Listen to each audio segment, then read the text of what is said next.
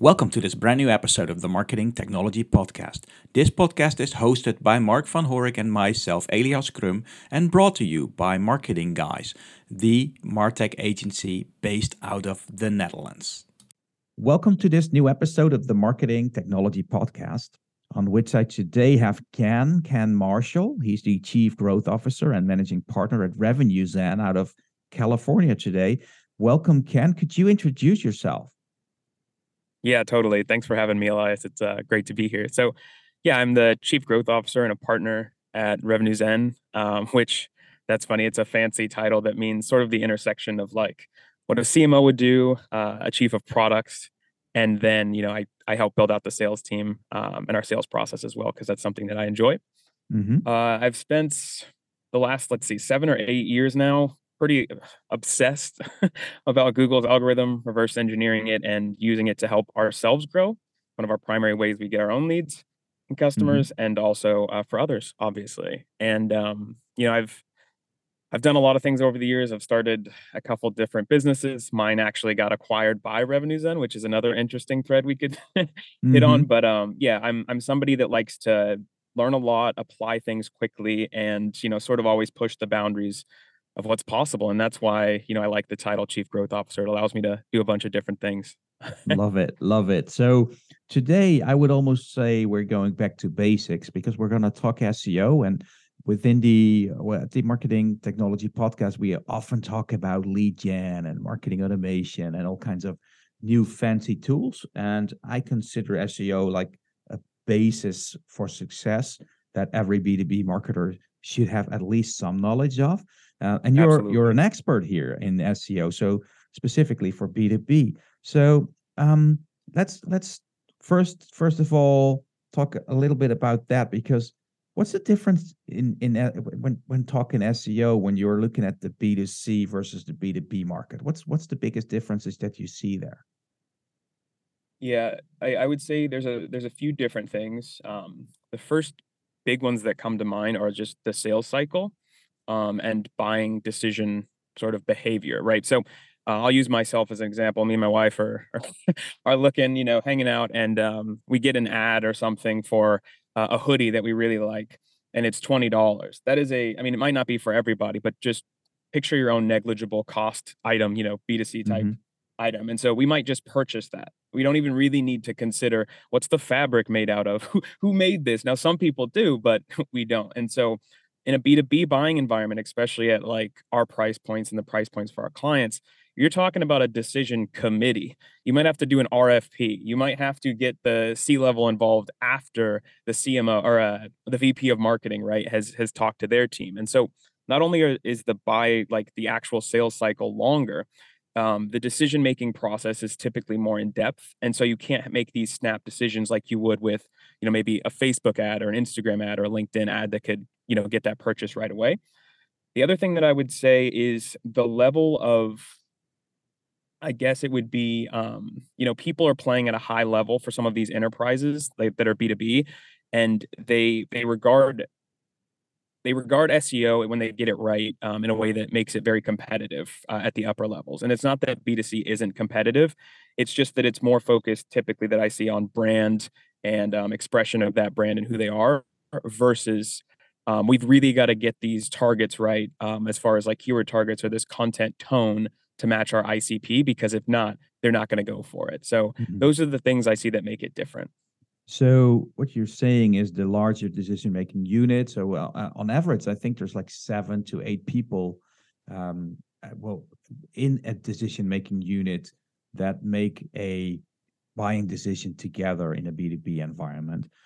Combined with that long sales cycle, how does that affect your SEO?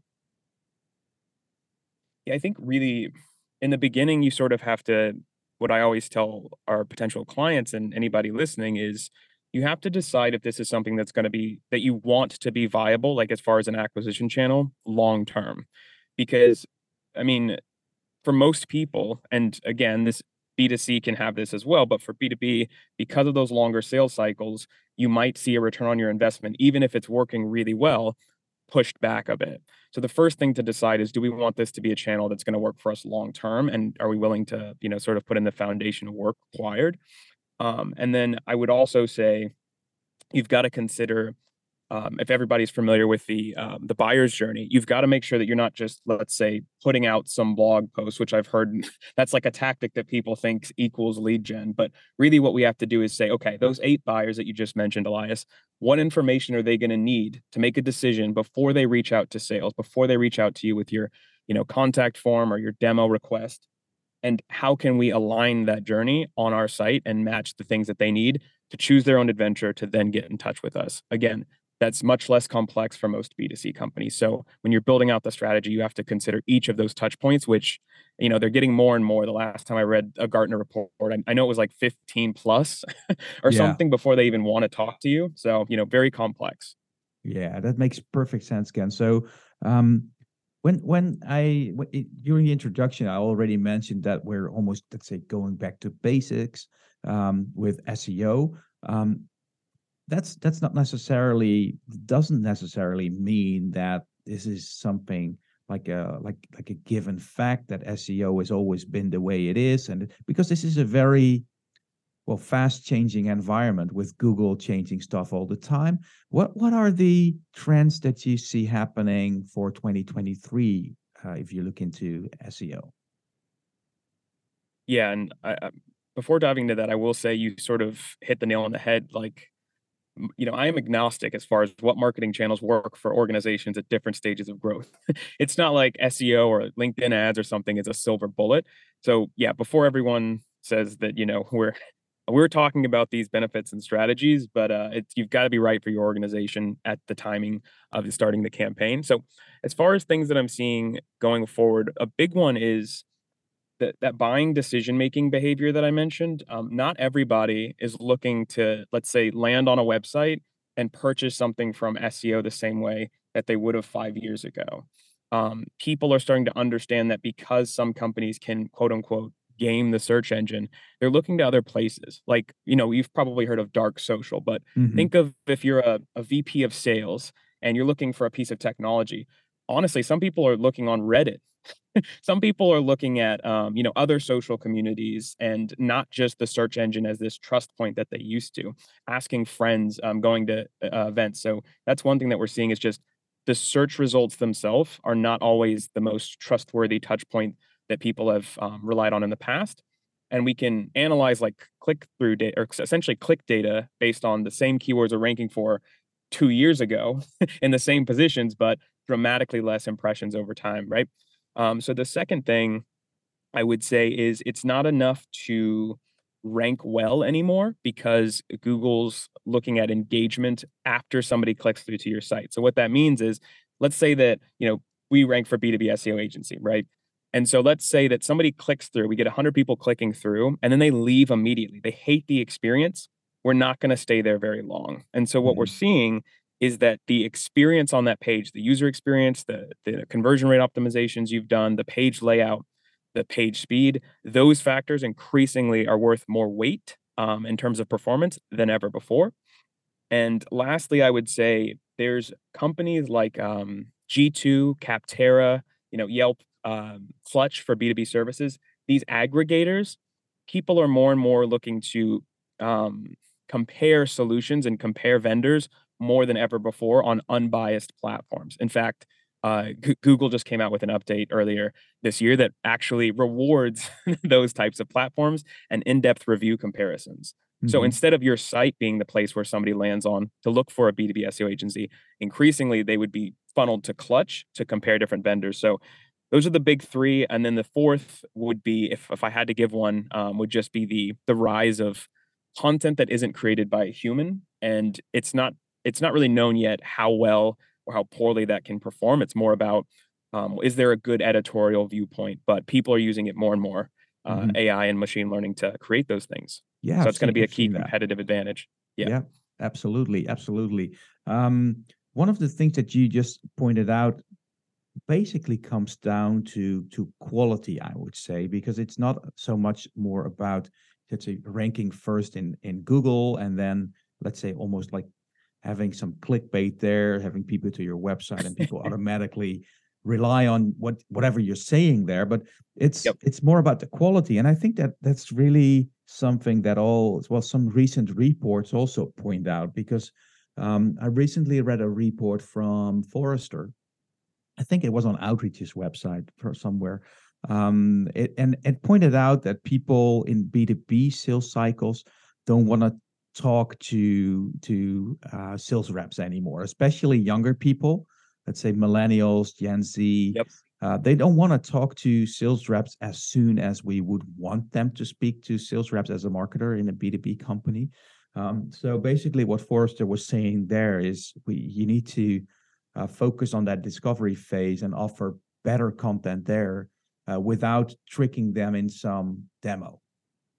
What we all do, right? Because a lot of Exactly. a lot of B2B companies, the number one thing they have on their website on the top right and somewhere in the middle is that get demos, schedule your own demo, etc. And we as B2B marketers, we all know that it's hardly ever meant to really do that demo, but more like qualify the lead, have them speaking to you, being able to qualify, and that demo almost is like a secondary thing. And I think younger people just feel that it's not really genuine anymore, and they want to explore that. So I love what you're saying there, is that it's more about quality, offering a true experience, because otherwise people are just going to find it elsewhere on review website, on comparison websites, on Reddit, etc. So you have to give good information and focus on quality there. I love that. I love that. So one other thing that I am pretty interested in hearing more on is, after having reviewed your website, and I will share a link to your website in the show notes, of course, for the listeners. But I've looked at RevenueSend's website, and there's some stuff about technical SEO there as well. And for those B2B marketers that are not directly into SEO, how technical is SEO in 2023? Yeah, so I'll give the sort of top level quick overview of the what I consider the major four buckets of SEO. But you can think about it as like there's the technical stuff, and that's how the robots know that you exist and what you do. So that's the technical SEO. There's the on-page content portion, which is, if you look at a search result, you see that little title, the description. When you land on a page, there's, Mm-hmm. the primary big heading at the top, right? So there's those factors, those things that the user is going to interact with, the content. Then there's your authority. And if you've ever heard of like backlinks, some of the New York Times links to you, that's like your Google credit score goes up because, they're trustworthy. So you get a little more trustworthy. Getting included in those directories, mentions across the website. Has your business been around for a long time? That's the authority bucket. And then competitive landscape, right? Because we are against other people. That's the name of the game. It doesn't exist in a vacuum. And so technical SEO, I would say, if you don't have it correct as far as the foundations, if Google can't find and other search engines and index your site, none of the other factors matter. However, once you've done those foundations, the thing that will help you succeed the most is the performance and, like you said, the quality and how much your content relates to the user, and then that authority building up over time.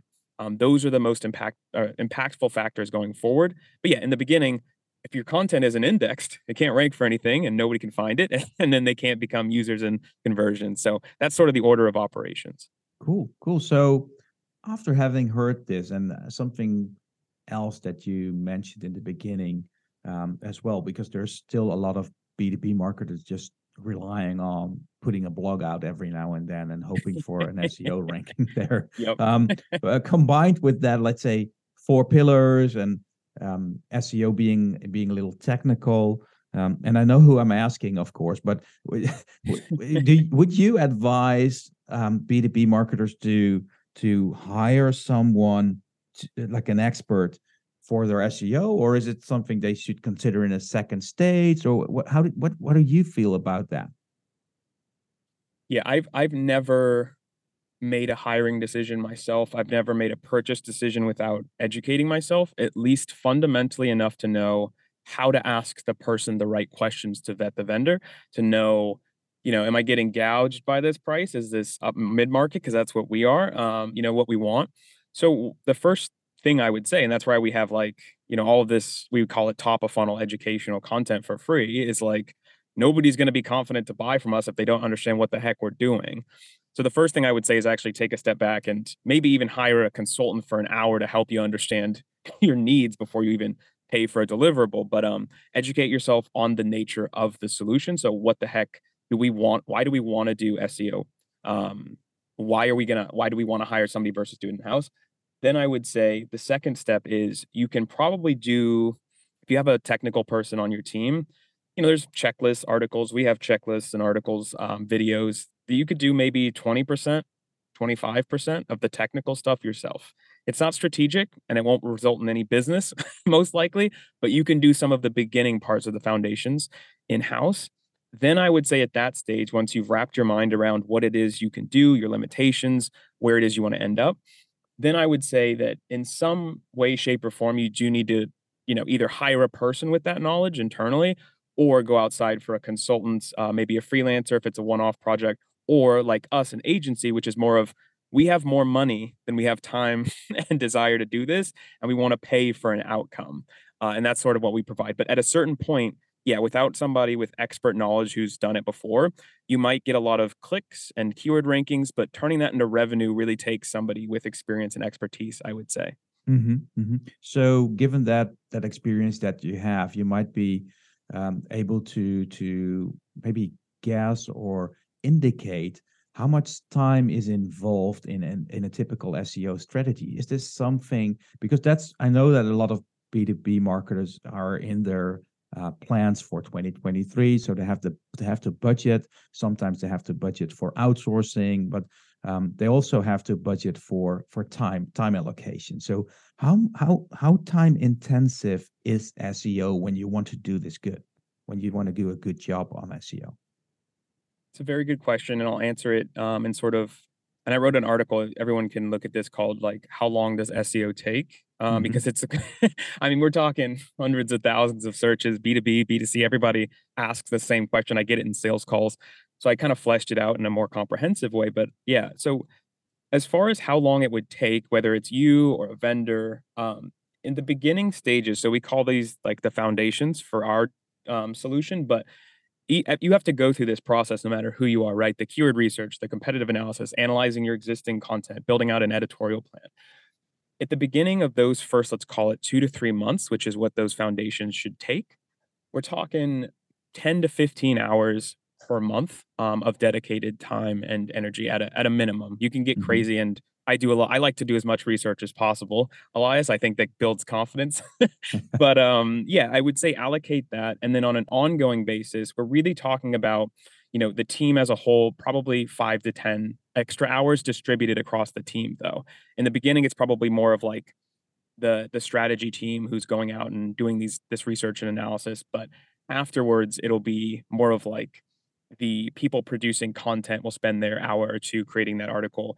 The subject matter expert will review it, and then as far as timeline, yeah, those first 2 to 3 months should be heavily spent on research and analysis and defining what I consider your North Star as a strategy. So let's say ours is more form submissions or demos. We need X to hit our targets for the sales team, and we're starting out here.